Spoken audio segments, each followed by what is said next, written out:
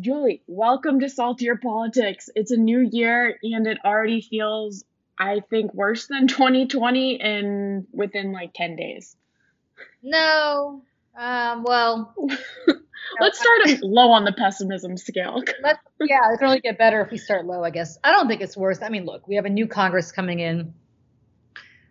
We had Warnock and Ossoff winning in Georgia, which I have to admit I did not see coming. I thought they were not going to be able to pull it off, and they did, which is fantastic.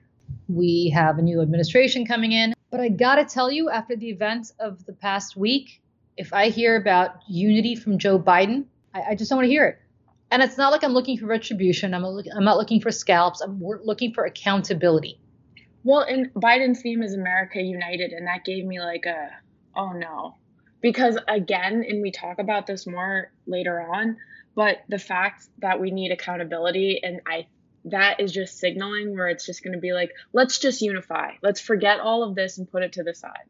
It's been despondent. And I'll tell you what else I'm depressed about. As we're about to tape this, I just found out that our friend Bonnie Watson Coleman, Congresswoman Watson Coleman, a friend of the pod, was just diagnosed with COVID. And why was she diagnosed with COVID? Because she says that she was sheltering during this whole coup attempt on the Capitol with a few members in a very enclosed space who, of course, were not wearing masks. So she thinks that's where she got it. This is a 75-year-old cancer. She just had cancer, by the way, a year or two ago. I mean, this is not 75 years old, cancer survivor, has COVID, thinks she contracted it from members of her own House representatives who refused to wear masks even while sheltering in place. So what's this woman's alternative when she saw that happening? She could have either refused to shelter with them, in which case she could have run back out and gotten potentially lynched by this crazy MAGA mob and been physically harmed, or she could have sheltered in place and gotten sick from COVID. I mean, it's unbelievable what's going on right now. That was what scared me so much, Julie. I can't believe that she has COVID, but also the fact that how close were we to watching mass executions? Like, what was that line? Like, what if Pelosi was still on the floor when they were there? That's what's so scary to me. Like, just, moments later, like if a lot of these lawmakers weren't hidden, would we have had to witness this on screen? I guess. I mean, legitimately, I don't know the answer to that, because these people were clearly out for blood. I mean, they said they wanted to hang Mike Pence. How do you think they feel about Pelosi? Right. I'm like, they see some AOC and some Pelosi, they're going to go like crazy. You don't know. Listen, members of Congress, Nancy Pelosi certainly does, but rank and file members of Congress, they don't travel with security. No. They just, they don't really have most of them don't even have body guys. They just have themselves. Right. Like, what is Rep. Bonnie Watson Coleman? What is she going to do? Like, when all these people who are armed are coming in, she's going to get out of hiding with the COVID people? No. Yeah. I mean, exactly right. I don't know. Maybe it's time to rethink security for members of Congress. I mean, you certainly had that horrible situation of that judge in New Jersey whose son and husband were shot. Her son shot to death. Her husband shot by some disgruntled person who appeared before her in her courtroom. And the only safety protocol measures that have been introduced and I think passed now is to keep judges' addresses off the internet. And that's fine. But is that enough for public officials anymore? I don't know what's happening anymore. It's very depressing. And I will tell you, what's really depressing is seeing people that I used to, or still do, interact with on Twitter, who followed me from my Fox days, who were quite rational. I mean, we disagreed on stuff, but they were not necessarily excusing everything Trump did, suddenly begin to drink the Kool-Aid in ways that I just can't believe it. That's a thing. And something else that made me really I actually started crying because, as you know, the person who I live with is Jewish and also her grandparents are Holocaust survivors. But seeing that 6SM and E or whatever that they were wearing on their shirts, the 6 million is not enough. Yeah. I just am like, what? That is just complete. I don't even know. Yes. So it's been an emotional roller coaster. You know what's interesting? I have cousins in Israel, and when we first came to the States, they were very disappointed. They wanted us to go to Israel, and we didn't. And one of them said something to me when I was very little and I was visiting Israel. I was probably 8 or 9. And this is an adult woman. She said to me, you guys will never be safe as Jews. Like, you left the Soviet Union because you're Jews and you think you're going to be safe, but you'll never be safe. You won't be safe anywhere but here. And I kind of laughed it off. I was like, safe here? Are you kidding? This was like during the Lebanon War, It was not exactly, Israel's not exactly the safest place on earth. But the reality is that kind of stuck with me all the time, because you think these are just in the dredges of society, and you think these anti-Semites are just in the dredges of society. And then you see people who excuse this behavior and say, no, it's the Democratic Party that's really anti-Semitic because, something, something, something, Charlie Kushner or Jared Kushner, and Ivanka Trump, and something, something, something, embassy in Jerusalem. And they don't understand the difference between support of the state of Israel, which is a political construct, and anti-Semitism, which is not necessarily just a political construct. And when you see people openly wearing shirts like that, and it's their right to do that. I mean, I am a big believer in the First Amendment, a huge believer in the First Amendment. So if they want to, put swastikas on their sweatshirts and walk around, that's their prerogative, in my view. But it is jarring to see that these are the people who support not just fringe candidates. They support the President of the United States because something that he has said spoke to them. They don't support Joe Biden. They don't support Barack Obama. They don't support George Bush. They don't support Mitt Romney, or maybe they, I don't know. But they come out of hiding for this guy. And in fact, my good friend Tom Bonnier, who we're going to have on this podcast because it just occurs to me he'd be a great guest, who runs something called Target Smart, which is a huge democratic data company. But he tweeted something out that I thought was so fascinating. He looked up the voting histories of most of the people who got arrested because he's got access to the voter file for the entire country. He looked them up, and they don't have much of a voting history insofar as they did not get political or did not decide to vote until Donald Trump came along. Wow. That's a lot to break down. Sit on that for a second. Think about that. And what's interesting is these are the people you think they hide their hatred in like a basement and have Nazi flag, but it's hidden and it's like the secret that they have. But this was just extremely overt. Like, you can't get worse. Oh, yeah. And what's fascinating about this is these guys used to tweet. I should remember, again, in 2016. Remember that Trump sheriff star controversy? And, he had the yellow star and that he put out in a mail piece. And he said it was a sheriff star, but it looked exactly like the yellow stars that Nazi would make people wear. And he kind of put that in a mail piece, attacking Soros and all these other anti-Semitic dog whistles. I remember saying that on Megyn Kelly's show, and suddenly I got a rash of anti-Semitic tweets like I don't think I've ever gotten in my life. I mean, I'd never actually gotten any before that. And suddenly it was like the spigot had opened. And in the midst of this 2016 election, I suddenly realized what was happening and how anti-Semitic they were. But what's interesting about them is that was all, anonymous tweets, and you didn't really know who they were. They never really showed their faces. You could be very brave behind a computer screen with an anonymous avatar or no avatar at all. But these people have now come out from behind their computer screens. They're not just tweeting this stuff. They're showing up. And scaling the walls of the Capitol.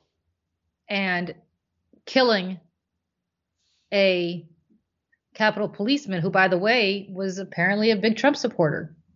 They're, now they're murdering their own supporters. And the president of the United States refused to lower the flags for this man, Officer Sicknick, until I believe today. We're taping this on a Monday. He died on Wednesday. It took him a week to lower the flags. Which I'm the saltiness is pouring over. I can't. Well, think about that. Think about that. I don't even want to talk about what we're salty about this week because It's everything. Because I will tell you this. It's striking to me that the people who talk about Blue Lives Matter, apparently not. Apparently they don't matter. Talked about, Antifa, whoever the hell Antifa is. I still don't know who they are. They don't exist. Antifa and Black Lives Matter and riots, and there's riots and this and that. Really? Because what are you doing? Yeah. And some of these people are saying, well, we didn't, we were peaceful marchers. We didn't realize we had crossed the perimeter of the Capitol. We weren't supposed to. I mean, you know who's going to buy that? Somebody who's never set foot on Capitol Hill. It is quite clear where the perimeter of the complex is. Oh my God. Clear. Yeah. And it's like I was just an intern and doing for Senator Mel Martinez, like in 2008, doing tours of the Capitol building, and security was really tight. Like you were not stepping out of place.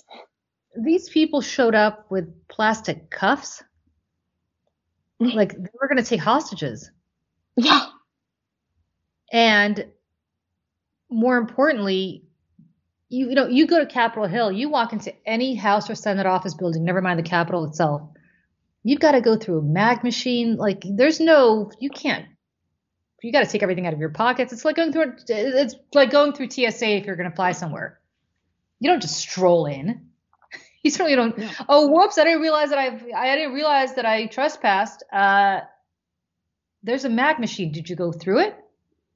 Did you put your purse into the machine to see if there's anything in there that shouldn't be in there before you enter this building? Exactly.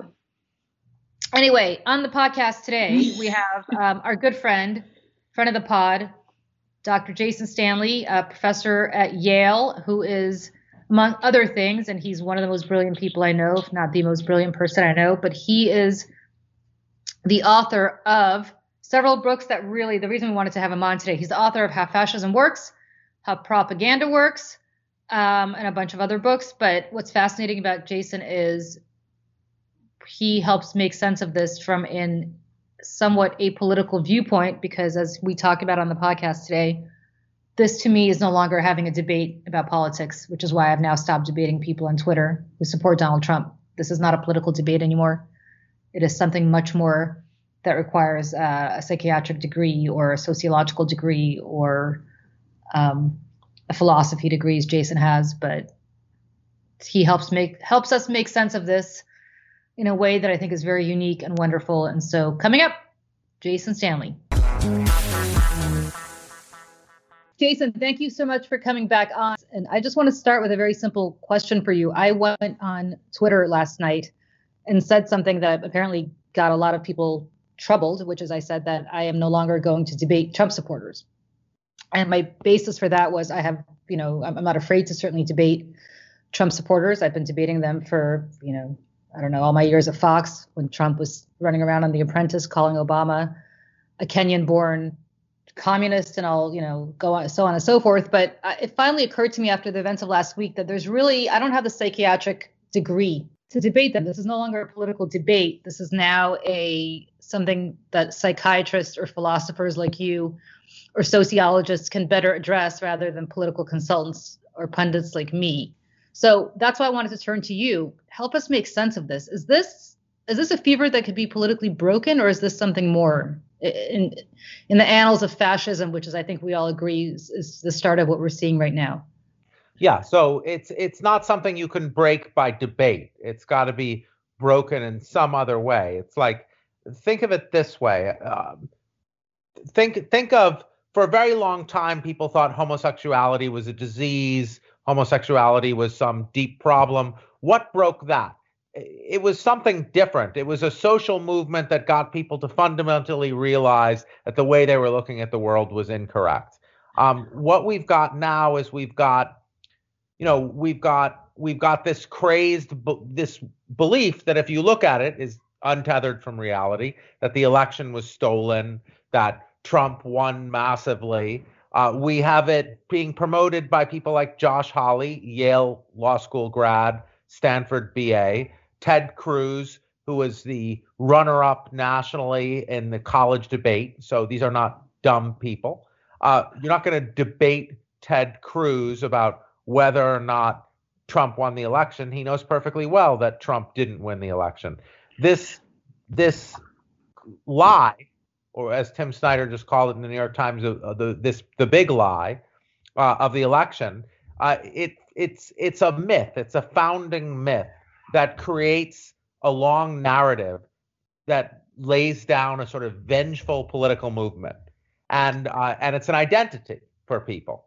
So you have some people who no doubt believe that Trump really won the election, but for many people, it's not like that. It's like Tim Snyder rightfully in the New York Times compared it to the myth that the stab in the back myth that was at the foundation of the Nazi Party, that German Jews and world Jewry betrayed Germany at Versailles. You weren't going to dismantle that myth by arguing to people that the protocols of the Elders of Zion were false, that there isn't, the protocols of the Elders of Zion, the conspiracy theory that Jews controlled the world and were advancing feminism and equality for minorities as a way to undermine white Christian dominance and destroy the nation. Wait, you're missing my favorite part of the protocols of the Elders of Zion, which is, and I can say this as a Jew, that Eastern European Jews, and I think all European Jews, would kill Christian babies around Easter, which also coincides often with Passover, to use their blood to bake Passover matzah. That's my favorite part of the protocol. Well, that's blood libel, which far predates the protocol. But that was in the, yes, it was. But that didn't make its way around. Well, no, that's not really the protocols. There's different. QAnon is a mixture of protocols and blood libel. Right. So that's what we're dealing with now. So when we talk about this, and when you talk about debating people, and I respond with, you can't debate people seized by this, and I'm talking about these conspiracy theories, this is not history. It's present, because QAnon mixes blood libel with the protocols. But the protocols really doesn't discuss blood libel. Let me ask you this. Let me ask you this question, though, because you brought up homosexuality, and I think it's interesting because that, for a lot of people, was rooted, opposition to homosexuality was rooted in religion, right? They found their favorite Bible verse that said that, it's sinful. And so people pointed to a higher authority than, i.e. God, to oppose homosexuality. But when it comes to what we're dealing with now and movements like this in history, which you've written about really eloquently, it's not really so much about religion. The movement becomes religion, right? Yeah. The leader becomes the religious figures. That Donald Trump is the equivalent of the Bible for them, and whatever Donald Trump says is gospel. Right. So you have, but there's a complex interaction with religions in these far right mass movements. Donald Trump's huge base of support is largely white evangelical Christians. So it's not disassociated from traditional religion. But yes, and one reason that he has so many evangelical followers is they're used to this idea that there's someone who is the sword of God. And for him, he is the sword of God. So religious imagery is all interwoven in it. And like with the 1920s and the 1930s, what they represent the opposition as communists who are as godless communists.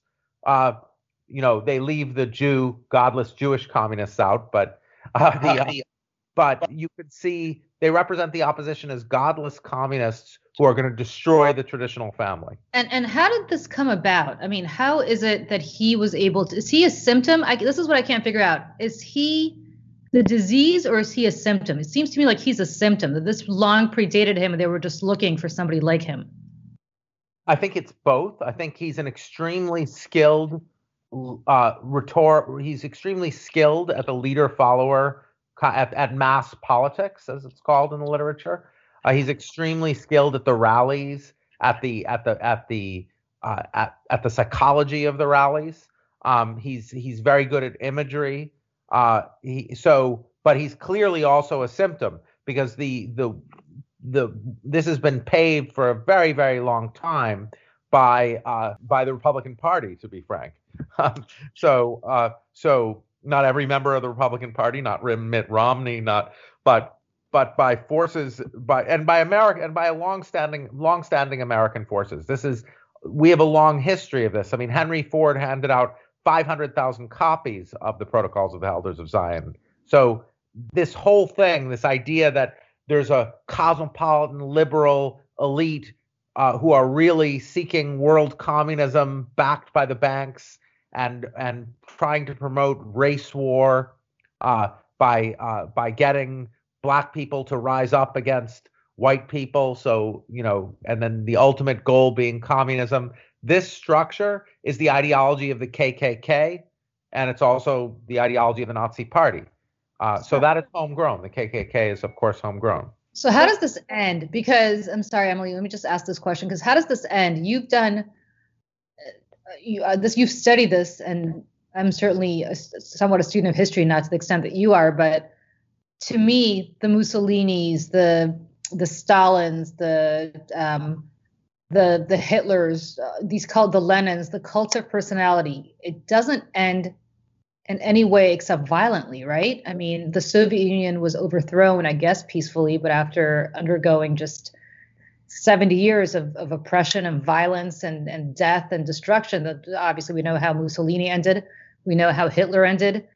We know what how people like this typically end. So the question for me is, what will break this fever other than an outright physical violent confrontation, which I guess is what they're spoiling for in some quarters. Right. They're spoiling for a physical violent confrontation. And we've pushed American history. So one thing I think that could give us hope here, that should give us hope, is that this is not some foreign thing. This is America. We're talking about, we need to recognize that there were American fascist movements in the interwar period. The KKK influences Hitler. The ideologies strongly overlap. QAnon is the Protocols of the Elders of Zion plus blood libel. So this is not, it's not some sort of importation from Europe. White supremacist ideology has always held, the KKK was always anti-Semitic. They always said the Jews are leftist communists who are trying to push black people into open rebellion against whites so the Jews can take over. So what stops that? Well, we look at American history, and in American history, it was Black American protest that stood up. There was a civil rights movement. It was, they stood up against these forces, and they did social movements that enabled people, decent white Americans to say, wait a moment, we need to address things. And I think what Black Americans have been telling us recently is that our law enforcement is filled with white supremacists, that we have a serious far right problem throughout law enforcement in American society, and which results in brutality and things like that. So yet again, we saw Stacey Abrams sign up hundreds of thousands of new voters in Georgia. We saw political mobilization of young people to the polls. That will stop it. We've stopped these forces repeatedly in American history. And when you listen to, frankly, a lot of Black Americans, they've been telling us that we have a white supremacy far right problem in this country. Yeah, no, and exactly to your point is, like, the data over the last decade has clearly articulated that the threat is from the right. Like, even back in 2006, I was just writing about, like, the FBI produced a report talking about the infiltration of local law enforcement by white nationalists. And then last year, in October, an FBI assessment said the same thing, and the Department of Homeland Security, it also said the same thing, that white nationalists are in law enforcement. But so the question is, how do you eliminate them from the system that, has kind of propped them up for so long and kind of put them together. Now give them weapons too. Absolutely. So we also post 9/11 created Homeland Security and ICE, novel forces that Trump very cleverly and intelligently turned into his bases of support. So history tells us, there's this debate now, and I'm doing like four interviews this week on this. Do we use the term coup, and what terminology is appropriate? Now you start talking about coup when you have members supporting the coup who are inside law enforcement, inside military, inside various apparatuses of the state. Now, what we know, unfortunately, because the Trump administration told us not to follow this path, we don't know as much as we should about who has these white nationalist far right sympathies in law enforcement branches. But we do know it's a lot of people. So we need to start focusing on domestic terrorism. We need to purge law enforcement of people sympathetic to these beliefs. We need to look at, there was a very good piece by Alex Vital, an interview with him yesterday, who's a policing expert. And he was breaking down the errors that led to what happened in the Capitol. And he said, look, before any type of protest, the police meet in a meeting, law enforcement meets to assess the threat. And because there's so much white nationalism in law enforcement, they always overestimate the threat when it's Black people or leftists, which is why you have too much violence against them. And then you underestimate the threat, and they vastly underestimate the threat, as we clearly saw, when it's white nationalists. So it was the level of failure of law enforcement that had to be involved for the Capitol to be invaded tells you everything you need to know about failures, into the government's failure to assess correctly this threat. But isn't it more pernicious than that? Because I'll tell you, and I don't really talk about this. Julie, not many people tell me, isn't it more pernicious? That's true. Let me try to out-pessimist you right now, Jason Stanley. You and I have known each other for, 20, 30 years. Yeah. This day I'm going to out-pessimist you. I was in Washington on 9/11, and I worked in the Senate that day. And when that plane hit the Pentagon, I was working for a United States Senator at the time, and the Capitol Police immediately ran into our office. We were, I believe, in the Hart Senate office building, and they told everybody to evacuate.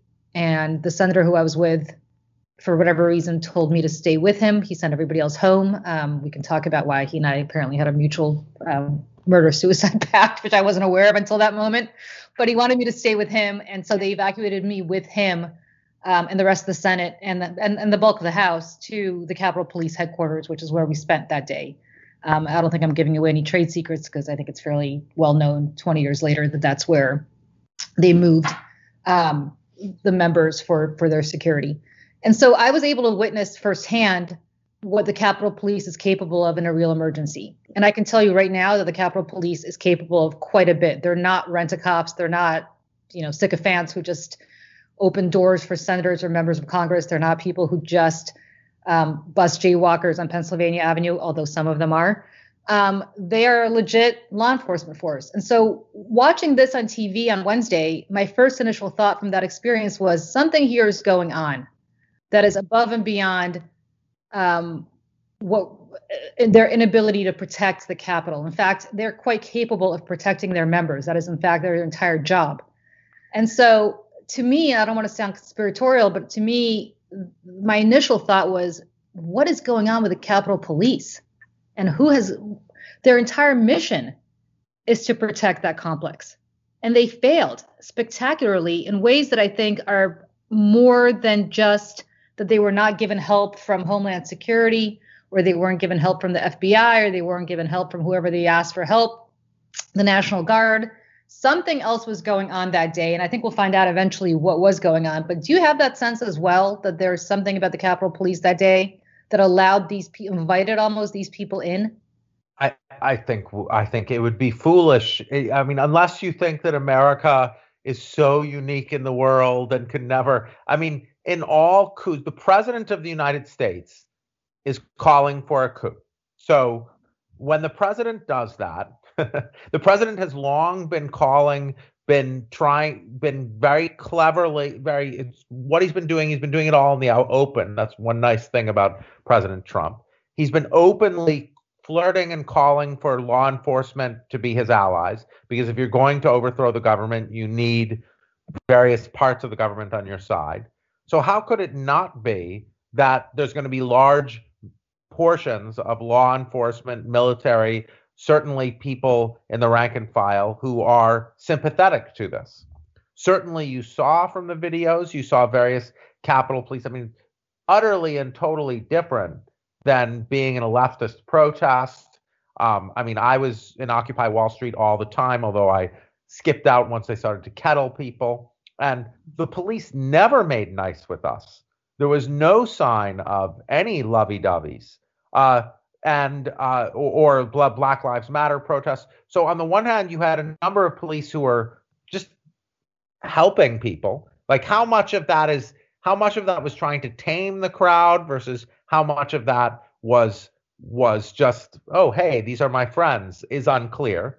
But in moments when a coup threatens, people are making bets about who's going to win, right? And so I sincerely hope that no members of the Capitol Police were thinking, okay, the terroristic mob, that's our side. But certainly there were many people who were supporting the president, who are Trump supporters among the Capitol Police, we know, and that's fine.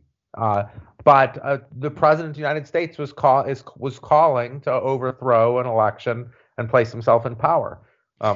But can we wait? I mean, you keep pointing, and you're absolutely right. Emily and I talk all the time about how Black women saved this country, time and time and time again. But with voter ID laws in place, with all the voter suppression going on, it seems like this train is a runaway train, and we're counting on the civil rights movement, a new civil rights movement, to save us.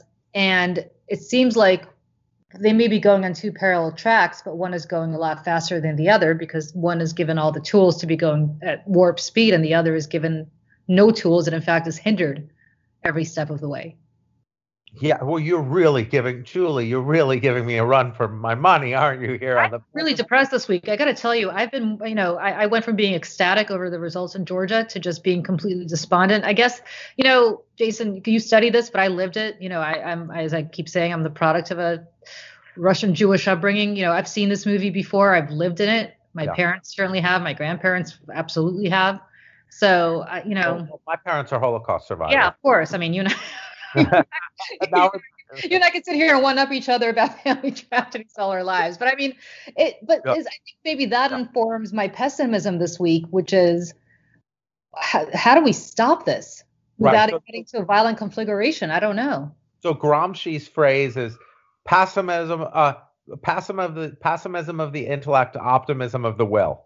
Right. So that's what's really important here.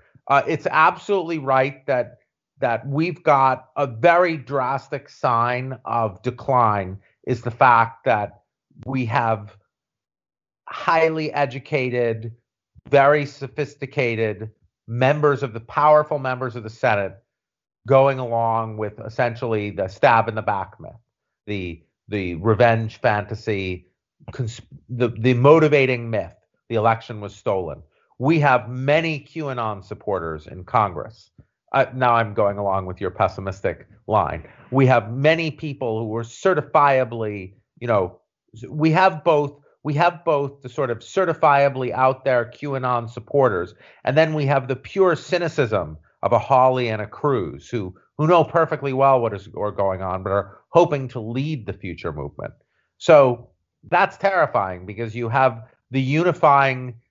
now these people who know exactly what's going on, and they know exactly there's this enormous lie, and they don't care, and they're going to use it in the future for political power. They're going to hope to gain the people that Trump helped radicalize. So how do we address it? Well, one thing I think we've seen that's interesting. I mean, at these moments, everyone's looking to see who's going to win in the end. So it's very important that there's a show of strength against this frankly new movement that's going to arise, the election was stolen movement. So it has to be a very strong response to what happened on January 6th. What does that look like to you?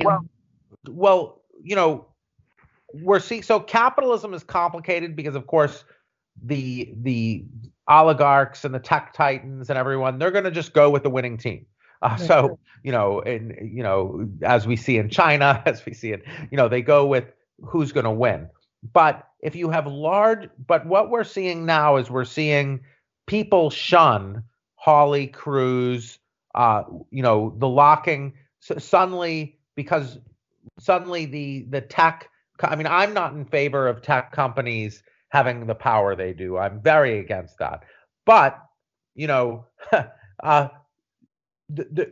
was so unpopular what happened among so many people that the tech companies decided to unilaterally impose the kind of hate speech regulations that every single other democracy in the world has. So the United States is alone among world's democracies and not having hate speech laws. But what we saw is capitalism take over and impose them.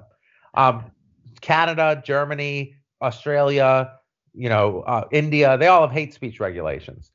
Now suddenly the private companies are doing that. So I don't think that's a permanent solution. I think all of that should be done by government and not by private companies. But there's a kind of backlash, and the backlash needs to be joined forces of capital, boycotts, that sort of thing. Yeah, you and I actually disagree on that. I'm a First Amendment absolutist, but I will say I think it's to extend my streak of pessimism today. I think it's fascinating that Twitter waited until Trump was virtually out of the White House. The Republicans had lost control of the Senate, and Joe Biden's about to be inaugurated, to suddenly wake up to the fact that this man has been advocating just awful speech. And I wonder if he had won re-election. And I wonder if he had just decided to rally up his troops to go and attack, I don't know, a Democratic Congress because they voted on something that he didn't like, or they decided to impeach him again, or whatever reason that he would do it, whether these companies would have taken action if he were still in the White House for another 4 years. And my suspicion is probably not. My suspicion is that they are that cynical. Of course not. Yeah. No, that's the problem. No, yeah, I'm not. No, I don't mean to suggest that I don't have any stated view about the First Amendment. I don't know what I think. I think it's complicated because my book, How Propaganda Works, is all about this. It's complicated. The problem of democracy, dating back to Plato's Republic, is free speech. Plato says democracy will lead straight to tyranny because a tyrant will come and split the masses and represent himself as the protector of the people against an enemy in their midst and end democracy. So none of us is going to solve the major problem of democracy dating back 2,300 years. So my view of free speech and democracy is it's complicated. It's the central problem of democratic political philosophy. But you're absolutely right what you just said. When you send the functions of the public sphere and government completely into the free market, that's going to have benefits and that's going to have consequences. The consequences are that those companies are going to do what the bottom line tells them to do, and they're going to look at where the wind is blowing. And if Trump had won, of course they wouldn't have banned him. Emily, give us the optimistic millennial view. These Xers are about to hang themselves. Well, I actually kind of, to go with both of your points, Jason, you tweeted out it was a post-Civil War unity that led to calls for Jim Crow. And I think it's interesting, Joe Biden's inauguration theme is America United. So how, after when Biden, assumes office, do we unite, but then also don't take measures that allay this nationalistic crowd and give them certain gives that will keep other people down and suppress them? Like, how do we avoid that kind of fate, like a Jim Crow kind of Right. allaying this crowd? Great question. Great question, Emily. And I don't pretend to have all the answers. So to be clear, calls for unity led to Jim Crow. That was what led to Jim Crow. Like the South, Reconstruction, there were 10 years of Black Americans in the South allowed to vote. And then there was the whites in the South wanted that to end. And there was a presidential election. And as part of the deal that came out of the presidential election, the federal government agreed to remove troops from the South. And that resulted in the end of Black people voting for 100 years, for 90 years, almost a century. So, and it was, and the whole calls were we need to unify after this divisive history. So the problem is you cannot have unity. So there's this slogan, no justice, no peace. Before, you can't just go for peace. The moral of history is you can't just go for peace without addressing the problems that led to it, led to the end of peace in the first place. So what we need to do, so we can't just, if everyone gets like a rose and we don't address the situation that led us here, then the moral that people are going to learn is that there are no consequences. So we can't, when I think Obama made a big mistake in not dealing with torture, for instance, the torture regime. If you're in government, the things we've seen in the last 4 years are truly shocking. I mean, the Bush administration was shocking in various ways, but this is also truly shocking. The response to COVID, the explicit political. Remember in July when it was announced that Jared Kushner's task force decided to back off any national plan because it was mainly Democratic states that were hit. Yep. So, we all just take it blow after blow because each thing is more shocking than the last. So there must be some accountability. If there's no accountability, then the Hawleys and Cruzes of the world are going to learn that you can just take it up a notch further. That's so important to say, because I've been saying for a while now that Donald Trump is a product of many things. One of them is the failure to hold Nixon accountable. Yes. In the 70s, and the fact that Ford, in the quote unquote, to unify the country, as he said, pardoned Nixon for all crimes against the United States, which allowed Nixon to reestablish himself as this, and this is something I did my graduate work on, as this elder statesman, who then proceeded to go on the speaking circuit and write well-received books and become this eminence grise. So did Henry Kissinger, for that matter, which really galls me to no end, but we're talking about Nixon now. This eminence grise of foreign policy and so on and so forth. Meanwhile, zero accountability. So what did that tell presidents going forward? You will have no accountability if you commit crimes against the United States. And this is not a crime against the United States like, whoops, I lied about getting oral sex from my intern. Yeah. I mean, this is the real deal. The guy is an insurrectionist who full on promoted a coup against the legislative branch of government. A co-equal branch of government, importantly. It's still going on. We had over out of it. Yeah. So that's right. And we have, huge numbers of Senate. And as you say, the private companies are going to go with whoever's winning. So, that's everyone is now looking who's winning. After reading your book last time, one of the things that as this was happening really stuck with me is you're like, the moral of history is no one is safe from virulent nationalism. Someone who thinks we are are the ones who are going to fall to it. And that was the whole thing, because so many people are like, this can't happen to us. And the 6th was a very strong shit. It's right. Happening. That's profound, Emily. That's exactly right.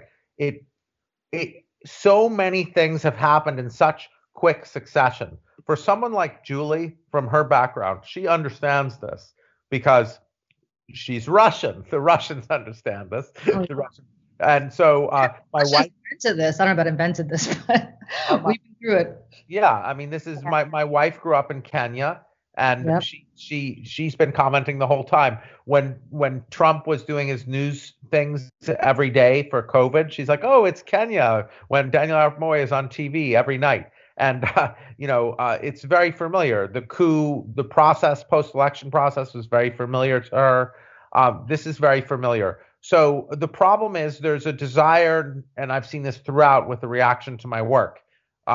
There's a desire not to believe it because it's too frightening to believe. And so with my work, the reaction to my work for years has been, oh, you're being alarmist. It couldn't possibly happen here, and people deny that they're doing American exceptionalism. But it's a natural thing. You don't want to accept that this can happen. Often people don't accept it until it's at their front door. So we have to. What's really important, I think, is to, instead of saying the name of your country, in this case, the United States is my country, our country, say country X, and then describe the events that are happening. That's a good way to understand it, understand the situation you're in. Say, in country X, the president who is calling the election fraudulent. In country X, the president has regularly pardoned Navy elite members of the military who've done brutal things. In country X, the president regularly calls for law enforcement to be more brutal. In country X, etc. And then you can see in country X, this Capitol is stormed. What's going to happen in country X? That's a good way of, because then you remove your own personal connection and you can see the situation as it in fact is. It's excellent. I will tell you, I've been in Pennsylvania quite a bit over the last couple of months, and what's bizarre to me is driving down the roads there, and I'll end with this. What are we, about 6 weeks past the election? People still have their Trump signs up on their lawns. They have not given up on this. I've never seen anything like it. I mean, it's time to take the signs down, regardless of who you supported. They still have them up, and they have them up proudly as a middle finger to the real outcome of the election, which is that, of course, he won Pennsylvania. Jason, Stanley, thank you so much. We know how busy you are. Unfortunately, fascism is in vogue right now, or the topic of discussing it is. So we know how busy you are. Thank you so much for taking the time to talk to us. Thank you so much, Julie and Emily. It's always good to talk to both of you. Take care. Bye. Thanks. Bye, Jason. I mean, the whole time during what happened on January 6th, I was thinking of Jason's book, because so many of the things he said, that this people thinking that something like this couldn't happen, it did. It did. And as Jason said to us offline, he wishes that his book was not necessary. How fascism works was not necessary, because there would be no fascism. I don't use that word lightly. No. At all. But when you have armed thugs attacking the seat of government at the behest of a cult leader who happens to also be the leader of the nation, that's the definition of a fascistic regime that they're trying to accomplish here. Right. And Julie, can I say one thing we didn't have time to mention, but I remember when Jason, in our first conversation, he was talking about with fascism, you invert things. For example, you respect the flag, and the flag is sacred. But these people who are so-called patriots were walking over these hollowed halls of Congress and just trashing it. And that was another thing in his book that just completely was making my mind just enraged and have smoke. Yeah. I mean, what's so fascinating to me is there was a tweet that somebody put out. I forgot who it was, but it was such an interesting tweet. And this person said, every time I see somebody with an American flag now, I assume they want to do me harm. Because who are the people riding around with American flags? Probably Trump supporters. Not necessarily. I actually have an American flag out at my country house, but I do that because I want to take it back. Right. I like that. But it's fascinating. And by the way, the Confederate flag was run through the Capitol building. That did not happen during the Civil War. They never got to Washington. That's what was really freaking scary. And again, the fact that friend of the pod, Rep. Bonnie Watson Coleman did not want to leave her COVID-strewn infested room. Like, that's a big reason why not to. Like, what do? It's death or I don't know. Like, what's worse? Yeah, I mean, there's a great example. Am I going to die now? Am I going to risk dying? Am I going to risk dying now? Am I going to risk dying potentially later? An African-American 75-year-old cancer survivor. I mean, think about if you're Bonnie Watson Coleman. You're a 75-year-old African-American woman. You have seen it all. Yeah. This is, by the way, this is not a shock to African-Americans, what's happening. No. I was shocked. You were shocked. I talked to any of my African-American friends. They're like, welcome to reality, idiot. Yep. And they're right. So think about it from her perspective. I have not spoken to her. I don't want to put words in her mouth, but she's not rushing out there thinking, oh, I'll just walk through this crowd quietly. Nobody's going to, do anything to me. Right.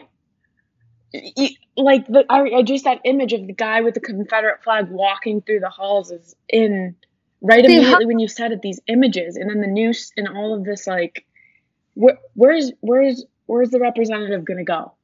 And they hung up Trump flags. I mean, that's what's so amazing. They hung up Trump flags. During the course of this campaign, I keep saying I spent some time in Pennsylvania. The massive, massive Trump flags that would fly from people's flagpoles, not American flags, Trump flags. And what I kept thinking about was, I remember being in Egypt, I want to say, 10, 15 years ago. I spent some time there, not just once. But what always struck me about whenever you'd fly into Cairo back in those days is from the airport into the city and everywhere, not just there, but immediately, there were pictures on flags, pictures, billboards of Hosni Mubarak, who was the president of Egypt at the time, an autocrat, obviously, and a despot who eventually got overthrown. But you had young Mubarak, and then middle-aged Mubarak, and then older Mubarak, like all these different pictures of Mubarak. And then when growing up in Moscow, I remember, of course, everywhere you went, you saw these pictures of on flags everywhere, of billboards and flags everywhere of Marx, Engels, and Lenin everywhere. Marx, Engels, Lenin, Marx, Engels, Lenin. My mother tells me that was the case when Stalin was alive, when she was a little girl. You have placards of Stalin everywhere. It was a cult of personality. You don't have that here, or you didn't have that here, right? You didn't have Obama flags or Clinton flags or Bush flags or Ronald Reagan flags flying from people's flagpoles. Right. You didn't replace the national symbol, which is either the flag or we have myriad symbols that people can put up, with a cult of personality. But you do in these autocratic countries. You do. And I'm fairly well traveled. I know you are too. I mean, you go to England, you don't, they have the Queen, which is kind of symbolic. She doesn't really have any power, but you don't have placards of Boris Johnson, or you don't, Emmanuel Macron in France. But you do in these autocratic countries. And that says something. And it's, and here as well, Trump flags on the Capitol. Not American flags, Trump flags. And it just shows you how fragile our democracy is. These people need to be held to account. Okay. And we can have, this call for unity. Until the fever is broken, there can be no unity, because the unity that they would accept is only their worldview. And if you're Donald Trump, it's never enough. It's never enough. Mike Pence was the biggest sycophant on earth. Even that wasn't enough. Fox News, biggest sycophants on the planet. Not enough for him. It is never enough. He is the beast who constantly needs to be fed. And if you give him an inch, he will take a mile. And there's no amount that will satisfy him or satiate him. So there can be no unity with people until this fever breaks. There needs to be account, and there needs to be accountability. He needs to be held to account. And not just him. That disgusting video, I don't know if you saw it, of Donald Trump Jr., this video of him and his girlfriend and Ivanka and the president and the chief of staff to the White House, all of them just watching this from some makeshift situation room in some tent, having like a family party, watching this. You mean evidence of promoting and supporting an insurrection? I mean, what the hell is this family doing there anyway? And threatening people if you don't support us, if you're not going to be with us, we're going to come for you. I'm going to personally come for you. There can't be unity with people like that. Mm-mm. Anyway, on that happy note, we have a great bunch of guests lined up for the first couple of months of this podcast, which I'm really excited about. Me too. I'm excited. That's what I'm looking forward to. I'm looking forward to our next interview and having these amazing conversations. I agree. All right. Happy New Year. So wonderful to see you in 2021. Just so you know, I baked your favorite cake last night. You were supposed to come over and you didn't, but I baked it anyway. It's here and it's not going to be eaten by you, but I will bake you one the next time you guys come over. Again, that is a chocolate tahini cake. Oh my God. That everybody on the planet should know how to bake because it's so good. Okay. Oh. Bye. All right. Bye. Bye.